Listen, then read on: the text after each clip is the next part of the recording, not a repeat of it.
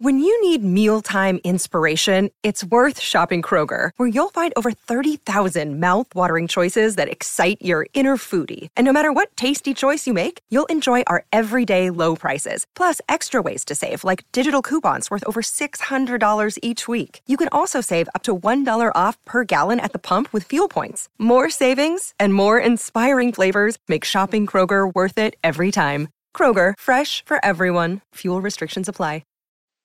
Cheeseheads. Get on your feet. It's Curd and Long. Hosted by Sparky Fifer and Ryan Horvath. Hey, it's Sparky Fifer, 12:50 a.m. The Fan. How are you doing here on a Martin Luther King Day on a Monday, as we record as normally on Mondays? Ryan Horvath tied up, not able to make the podcast today. Reached out to a couple different people.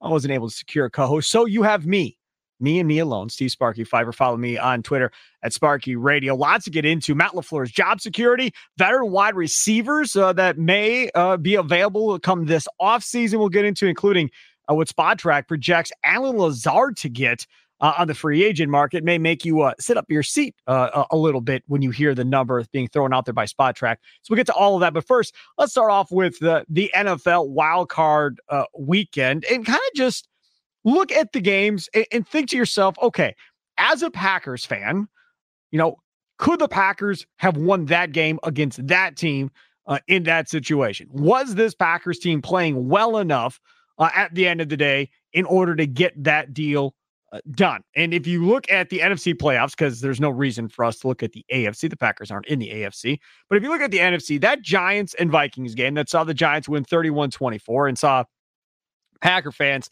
just love the fact that the Vikings were eliminated and saying, oh, they were frauds after all. Oh, they choked and so forth. Can you all explain something to me that I don't quite understand here? Why is it the fan base of a team whose team was not in the playoffs, why does that fan base talk trash to the team that won the division and was in the playoffs? And to be clear, it wasn't just the Green Bay Packer fans. It was Lions fans were doing this. Bears fans were doing this. The whole NFC North fan base seemingly were all rooting against the Minnesota Vikings and hoping that they lost to the New York Giants, because a lot of people didn't believe that the Vikings were for real, and they did end up losing. Now, did they end up losing because of Kirk Cousins? No, they ended up losing probably because of their defense.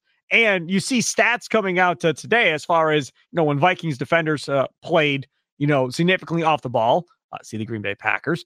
The Vikings were dead last in the NFL, and yet what did they continue to do throughout that game against the New York Giants? Played off the ball with their DBs, and it cost them. And again, that was not an all-pro wide receiving core from the New York Giants.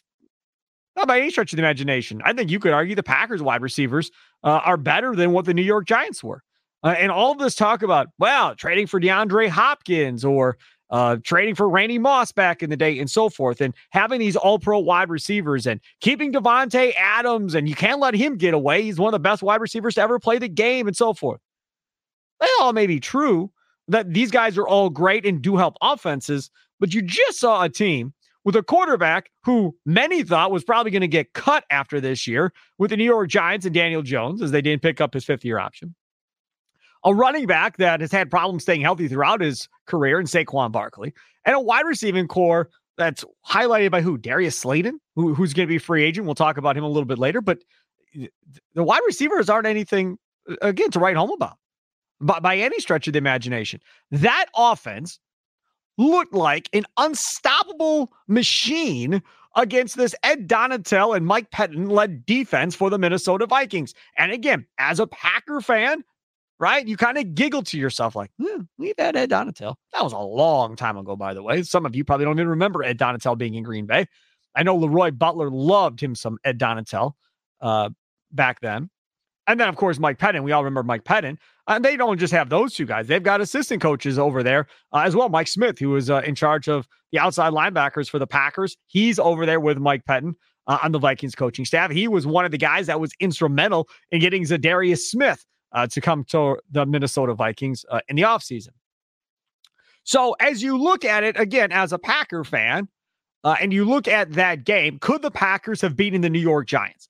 I will say yes. I think the Packers could have beaten the New York Giants. I'll take it a step further. I think the Detroit Lions could have beaten the New York Giants if put in that same situation, meaning you have home field, meaning you win the division. Packers are at Lambeau, Lions are at Ford Field, taking on the New York Giants who have to play on the road. I think both of those teams very well could have beaten the New York Giants. And that's not to take anything away from the New York Giants. Brian Daboll has done an unbelievable job as head coach, right? He was great in Buffalo with Josh Allen and all of that. Then he gets to New York and reinvents and makes it's a career changer for Daniel Jones, because now that dude's probably going to get paid here a significant amount of money, and he wasn't going to prior to this year. So now all of a sudden the Giants look like, hey, they're going to be a challenge for the Philadelphia Eagles in the next round. And again, I think if you look at the Green Bay Packers, I think the Packers would have had a much better chance of getting home probably against that Giants offensive line than maybe the Vikings did. I think the Packers offensive line more than likely would have played better than the Vikings offensive line. Vikings offensive line had all kinds of problems in that game. And that was a big problem as well, with Kirk Cousins having people in his face throughout the game. And that's something else that I think as we go forward here with the Green Bay Packers, and you look at that offensive line, if Bakhtiari is healthy and Elgton Jenkins is healthy, that left side of the offensive line is as good or maybe the best left side of the offensive line in all of the National Football League. The right side of the line, you're going to have to wait and see how that all plays out going forward, right? I mean, John Runyon, obviously, at right guard. Right tackle is a question mark. Maybe it's Ash Nyman. Maybe they bring him back. Maybe they draft a right tackle, and that's who ends up playing right tackle. I think Josh Myers ends up being the center. He was inconsistent throughout the year. I wouldn't say, he had a Pro Bowl type season, so he's got work to do to get better. And we'll see how that goes. But I don't worry as much about the offensive line as maybe I do other positions. I think that Packers team would be okay. So I think the Packers and the Lions both could have beat the New York Giants, if given the same situation as the Minnesota Vikings in that one. The other NFC game, Seattle and San Francisco. Now, that game was much closer than I thought it was going to be. Early on in that game, I thought it was going to be over quick. Like, this is going to be the Niners by like 100 points. Geno Smith and crew kept that thing close for a little while.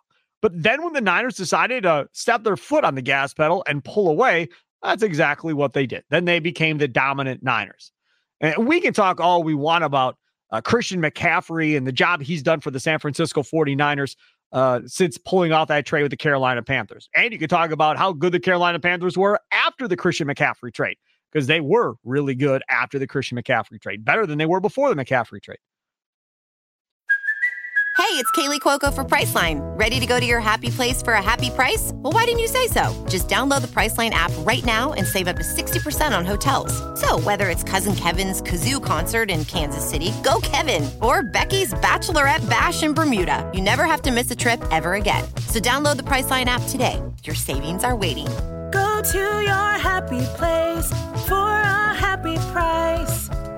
Go to your happy price, Priceline.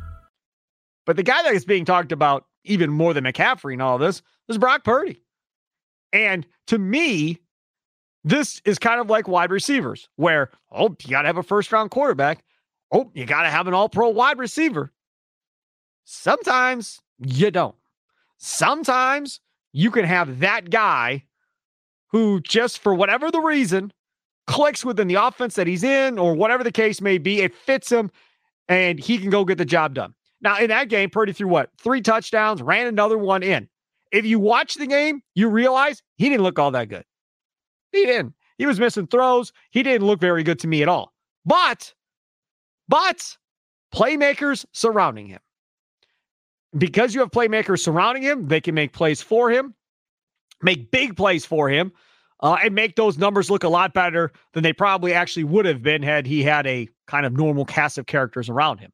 But you could look at the Green Bay Packers and say, hey, without Christian Watson, that offense, not so good. With Christian Watson, offense, pretty good. So that from that standpoint, that doesn't really change. Deebo Samuel, good. Christian McCaffrey, good. Brock Purdy, average, maybe. But with surrounding cast, can look a lot better. How about this one? And I didn't realize this until I saw it on social media. Did you realize that the quarterback coach in San Francisco, I had forgotten, is the guy that was been in a TV booth for a long time since his playing career and was very good in the TV booth for the most part, even though, Sunday Night Football, the cast of characters with him became rather boring and stagnant, and that's how the Manning cast became so great. But Brian Griese, the former Michigan quarterback, Denver Bronco quarterback, is a quarterback coach in San Francisco. He's the one that has been getting Brock Purdy ready throughout the year to be in this situation, or Trey Lance, or whoever they decided to throw there in that quarterback. Brian Griese's been the one getting that job done. Yet, I don't hear any talk of Brian Griese leaving San Francisco to get interviewed for an offensive coordinator position. I certainly haven't heard anything about Brian Griese's name being mentioned with any head coaching avails at this point. I think Griese deserves a lot of credit here. This is a 7th round pick that he's got playing at a pretty decent level here with this offense. And they're on a nice long winning streak with this kid at quarterback. And the other part of this you don't hear a lot of mention with Brian Griese is you don't hear a lot of Brian Griese with Michigan mentions. You really don't. I mean, all this talk about, well, Jim Harbaugh may come to the NFL. And I don't know if that's going to happen or not, but you see all of these articles on the internet as far as who's going to replace Jim Harbaugh. And you see, oh, here are the top 5 guys. Oh, here are the top 10 guys. Nothing about Brian Griese. Not a single mention of Brian Griese. And if Michigan is about, keeping it in-house, keeping within the family like they've done so often outside of Rich Rodriguez, if that's what it's about still, hey, maybe Brian Griese's not a bad get. Now, I don't know if Brian Griese wants to coach in college football and do the recruiting thing and dealing with, boosters and parents and all that nonsense. He may not have any interest in doing college football. I have no idea. But that would be a name that would make a lot of good sense if Harbaugh were to come back to the NFL and leave Michigan going forward. So Brian Griese definitely deserves a lot of credit. Like I said, I didn't realize it until I saw it on Twitter. Somebody brought up the fact that Griese should be getting more attention, and he obviously should be getting more attention. So my point in all of this is that Giants-Vikings game, I think the Packers could have won that game for certain. And then you look at that San Francisco game. Now, that would have been the game they would have ended up with. They would have ended up playing San Francisco. The question really becomes, could the Packers have gotten a couple turnovers off of Purdy on bad throws if he were making similar bad throws against the Green Bay Packers? Could he have gotten, could he have thrown a couple of picks here to change the field? I don't know if this Packers defense would have had much better of a chance of slowing down the Niner offense as Carolina did. Maybe they could have held in there for a little while, but the one knock for most of the year, and Matt LaFleur brought it up at the end of the year, or was it Brian Gutekunst? One of them, I think it was Gutekunst maybe at the end of last week, brought up the fact that, hey, man, in the beginning of the year, we were good in first halves, but we didn't make any adjustments in second halves, and that's how we would lose football games. And the last 4 or 5 weeks, overall, they played really well. Right? They changed their scheme a little bit, going to that cover 2, cover 6, so forth. Now you could point out, okay, they didn't have great quarterbacks they were facing, fine, but they still made adjustments, and that's probably what saved Joe Barry's job. Would they have been able to make adjustments as Kyle Shanahan was making adjustments on offense on his side of the ball? Would Joe Barry been able to match that in yet another playoff game between the Packers and Niners? I don't know how much faith I have in Joe Barry to have gotten that done necessarily. Would it have been a more competitive game maybe than the Packers or than the Niners and the Seahawks? I don't know. I think I said they were playing Carolina earlier, but they're obviously playing Seattle. But I don't know if it would have been any more competitive, but I would have liked to watch it. But they definitely would have been able to beat the New York Giants in that same scenario had they had home field, at least in my opinion. And now you get to the next round of the playoffs. Now Philadelphia gets involved. At the end of the day, would they have been able to make that run? And I had been calling it a magic carpet ride throughout. That, hey, man, this is their year. This is going to be their year. They're going to figure out a way to get it done. And this offense just, I don't know, just lost its way, whatever you want to call it there, in the last game and kind of fell off any type of magic carpet ride that they were going to have. And that offense is obviously led by Packers head coach Matt LaFleur, which leads to question number 2. What type of job security should the Packers head coach Matt LaFleur have at this point? So many of you have wanted to get rid of Matt LaFleur for one bad to average season this year after having 3 seasons of 13 wins. So many of you want to get rid of Matt LaFleur because of his decision to keep Joe Barry. All I will say is Matt LaFleur, as I've mentioned before, was hired for the next quarterback. I believe that with all my heart. They hired him to be the head coach of the offense with a quarterback not named Aaron Rodgers to maintain that level of competitiveness and trying to get themselves in that position of still winning divisions, still going to the playoffs, and then hopefully at some point getting themselves back to the Super Bowl based on the talent level around them. I think a lot of what was going on in the draft the last several years had to do with getting this team ready for Jordan Love. Drafting all these defensive players, knowing, look, this offense probably isn't going to score 30 to 40 points a game with Jordan Love as quarterback like it did with Aaron Rodgers. Then you lose Devontae Adams and you have Aaron Rodgers back. Now you see what it looks like. And some people say, well, if that was Jordan Love, it would have been the same result. I don't know if I agree with that. You just don't know. You've not seen Jordan Love in back-to-back starts. Nonetheless, in 17 starts in an entire NFL season. How he himself makes these adjustments mentally and otherwise throughout the season. We have no idea what that looks like. There are some that are lobbying to trade Aaron Rodgers, force Aaron Rodgers out, and give Jordan Love the ball, and let's see what we got.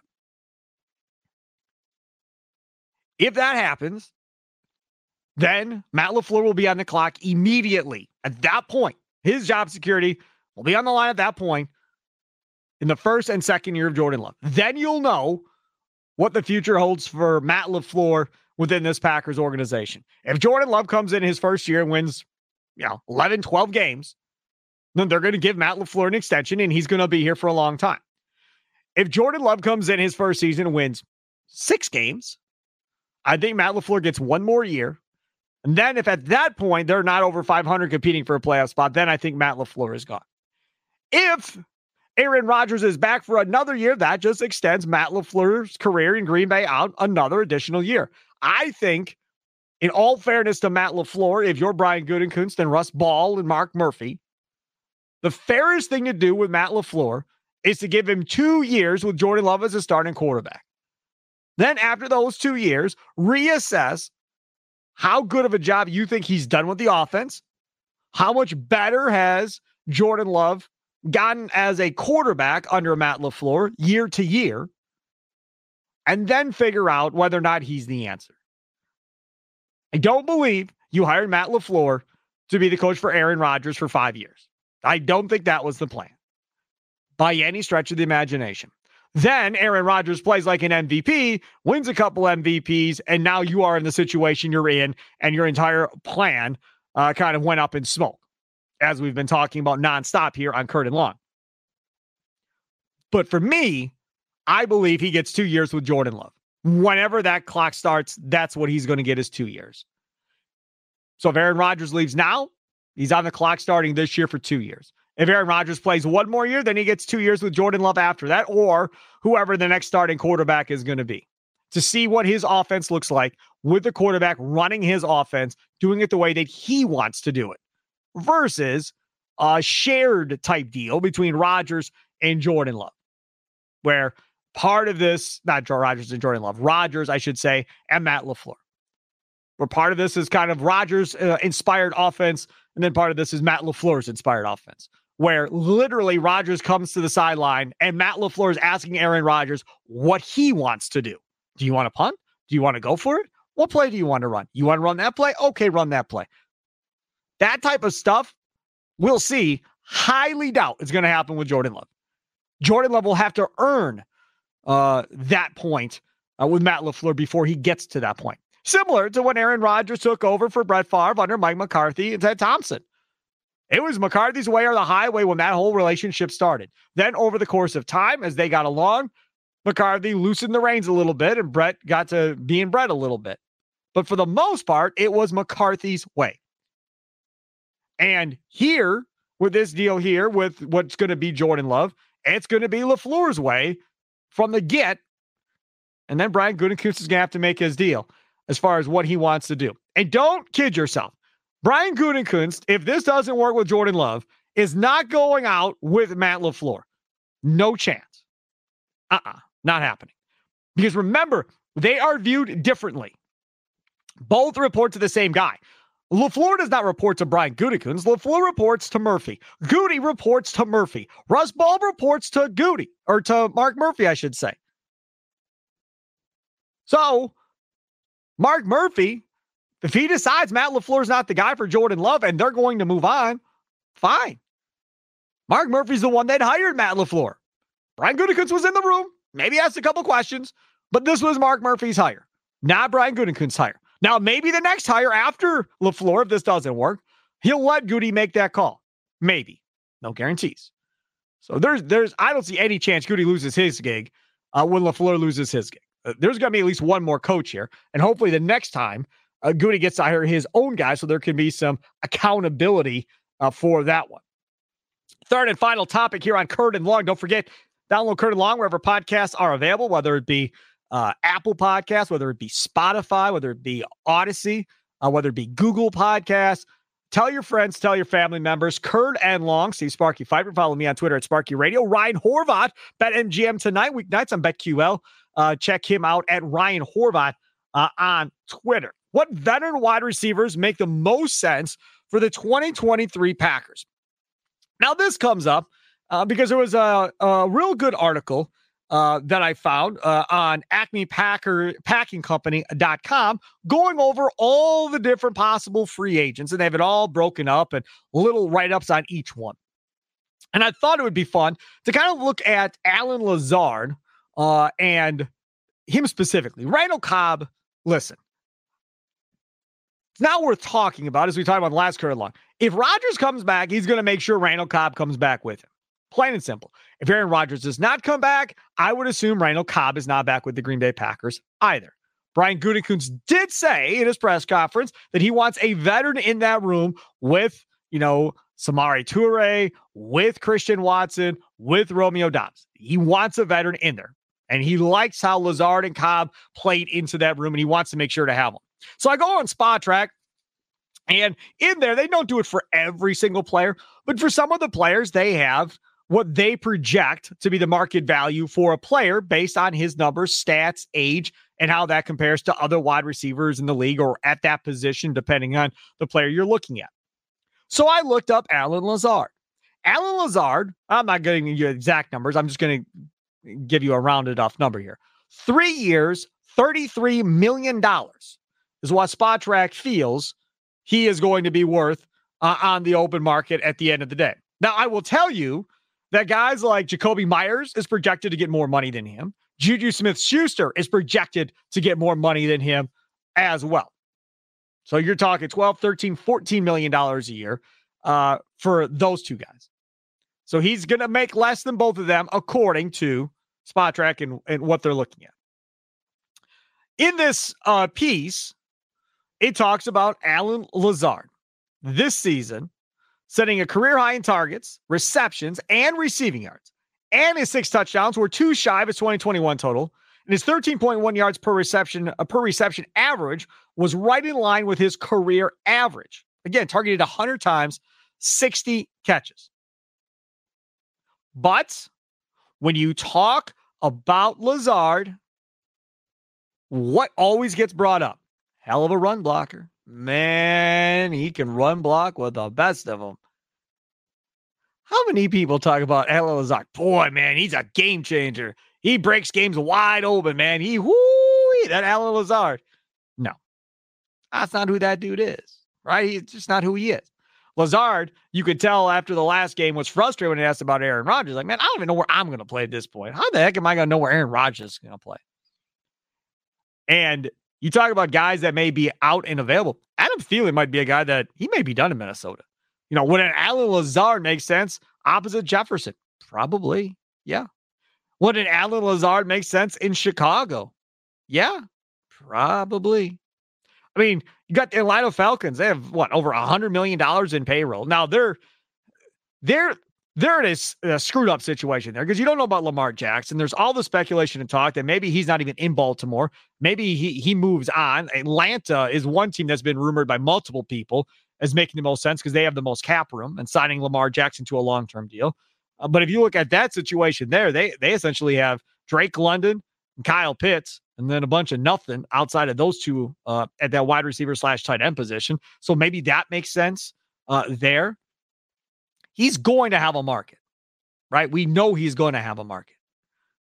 The question is, do you want to pay that dude $11 or $12 million a year at the end of the day to come back?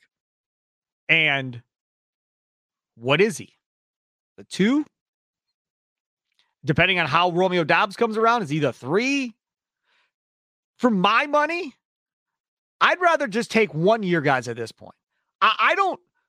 So if Rodgers is coming back, I'm fine. Give me Randall Cobb 1 year to go along with the other 3. He's not going to cost you much. And I'll play with Randall Cobb and those 3 guys that we just talked about.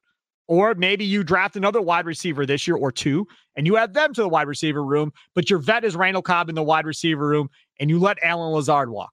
Totally 1,000% okay with that if that's what you decide to do. The one thing I don't think the Packers will do, and maybe I'll be wrong, I don't think they're going to trade for a superstar wide receiver like DeAndre Hopkins or somebody like that, because they got to take care of the financial aspect of things. I don't think they're going to go out and give big money, long-term money to a prospective free agent either. Because again, it's almost like the quarterback position in the NFL, right? When your quarterback's on a rookie deal, you can sign all these other guys to big contracts. But once that dude comes up to having his monster deal, then all of a sudden you get in the boat like everybody else that has superstar quarterbacks. And you got to start, as Gary Ellerson would say, trimming fat elsewhere in order to make this roster work. And then you have to start relying on younger players. Well, they're at the point right now where they have to rely on younger players for the time being at different positions. And one of the positions they have to rely on younger players at right now is wide receiver. They are not in a position to afford some big name wide receiver and dumping a ton of money into that player. And, you know, if you sit back and think about, had they given Davante Adams that money and had they given Aaron Rodgers the deal they gave him, would this team have been as good? Because there would have had to have been several players probably that would not have been on this football team had they gotten both done. There's just no way that some of these players would have made or survived the cut. You really would have been relying on drafted guys, undrafted guys, guys playing on minimal deals in order to help get the Packers over the top. In a weird way, you were able to form a more complete roster, more of a complete group of players by Davante Adams going somewhere else. And you'll be able to do so and continue to do so going forward. Now with Rodgers, again, $40 million cap hit if they trade Aaron Rodgers or he walks away or whatever the case may be, that's a big number. But once Rodgers' number and his dead cap money is clear of this roster, now you get freed up a lot of money to spend elsewhere. Now, half of that would probably go to Jordan Love if Jordan Love plays well. So that's gone, but that's still a significant amount of money. And let's say they give Jordan Love $20 million a year, an additional $20 million a year. You can do a lot with that at whatever position you want to spend. If you want to spend it at safety, if you want to spend it on the defensive line, if you want to spend it at right tackle, if you want to spend it on a wide receiver at that point, if these young wide receivers aren't panning out. So for my money, I don't necessarily look around and say, okay, who am I going to give a big deal to? I'm looking to find a good locker room guy that picks up offenses quickly. So he's got to be smart. He's got to be a quick study. He's got to be a good leader in the locker room. He's got to be unselfish. If this wide receiver fits all 4 of those criteria, then I'm interested if I'm the Green Bay Packers. If that wide receiver doesn't fit those 4 criteria, then I pass if I'm Brian Gutekunst in the Green Bay Packers. Say, nah, not interested. And I said earlier that I thought Randall Cobb is gone if Rodgers isn't back. But the more I talk about this, he seems to be the perfect fit regardless if Rodgers is back or not. Now, if Rodgers ends up, getting moved to the Raiders or something, then obviously he's going to want to go play with Davante and Rodgers in Las Vegas. That would be my guess. And who knows, maybe Rodgers would demand the Raiders make Cobb part of the deal in order to get him or some nonsense. Who knows how that would play out. But if Randall Cobb wants to be in Green Bay and is up for staying in Green Bay with the young wide receivers you have in your room, I think I would consider keeping him at a minimal type deal. Not saying pay Randall Cobb $10 million a year. No, siree. No. Minimal type money. Keep Randall Cobb there. Let him be that veteran. Let him help those young guys continue to grow. Add maybe another wide receiver in the draft, maybe in the first 3 rounds to go along with the wide receivers you have and continue to build that wide receiving core. The other decision that they're going to have to make is on running back and Aaron Jones, restructuring that deal more than likely, or coming up with a creative way there to kind of reduce his cap number going into 2023. So there you go. The first solo podcast of Kurt along with yours truly, Steve Sparky Pfeiffer. Follow me at Sparky Radio. Ryan Horvath will be back on Wednesday from BetMGM tonight. We'll record this thing on Wednesday. Hopefully I didn't bore you to tears. Hopefully this was somewhat entertaining for you. As we went over numerous things, wild card round, what this team looks like compared to some of these wild card teams in the NFC, Matt LaFleur's job security, what that looks like going forward. And then, of course, wide receivers and Allen Lazard, again, projected at 3 at 33 by Spot Track, and whether or not it's really worth the money at the end of the day. And I think the next time we talk with Ryan Horvath on Wednesday, we'll bring up this Allen Lazard contract, 3 at 33, and see what my guy Ryan Horvath thinks of that deal and whether or not it's worth the money being thrown out there at him. Because again, you give him that much money, then more than likely it's going to cost you at another position. You're going to lose a guy at another position possibly that you wanted to keep but now can't because of the money you're spending at wide receiver. So all interesting things. We'll get into it again next time with Ryan Horvath. Have a good rest of your day. And of course, as I always say, toodles.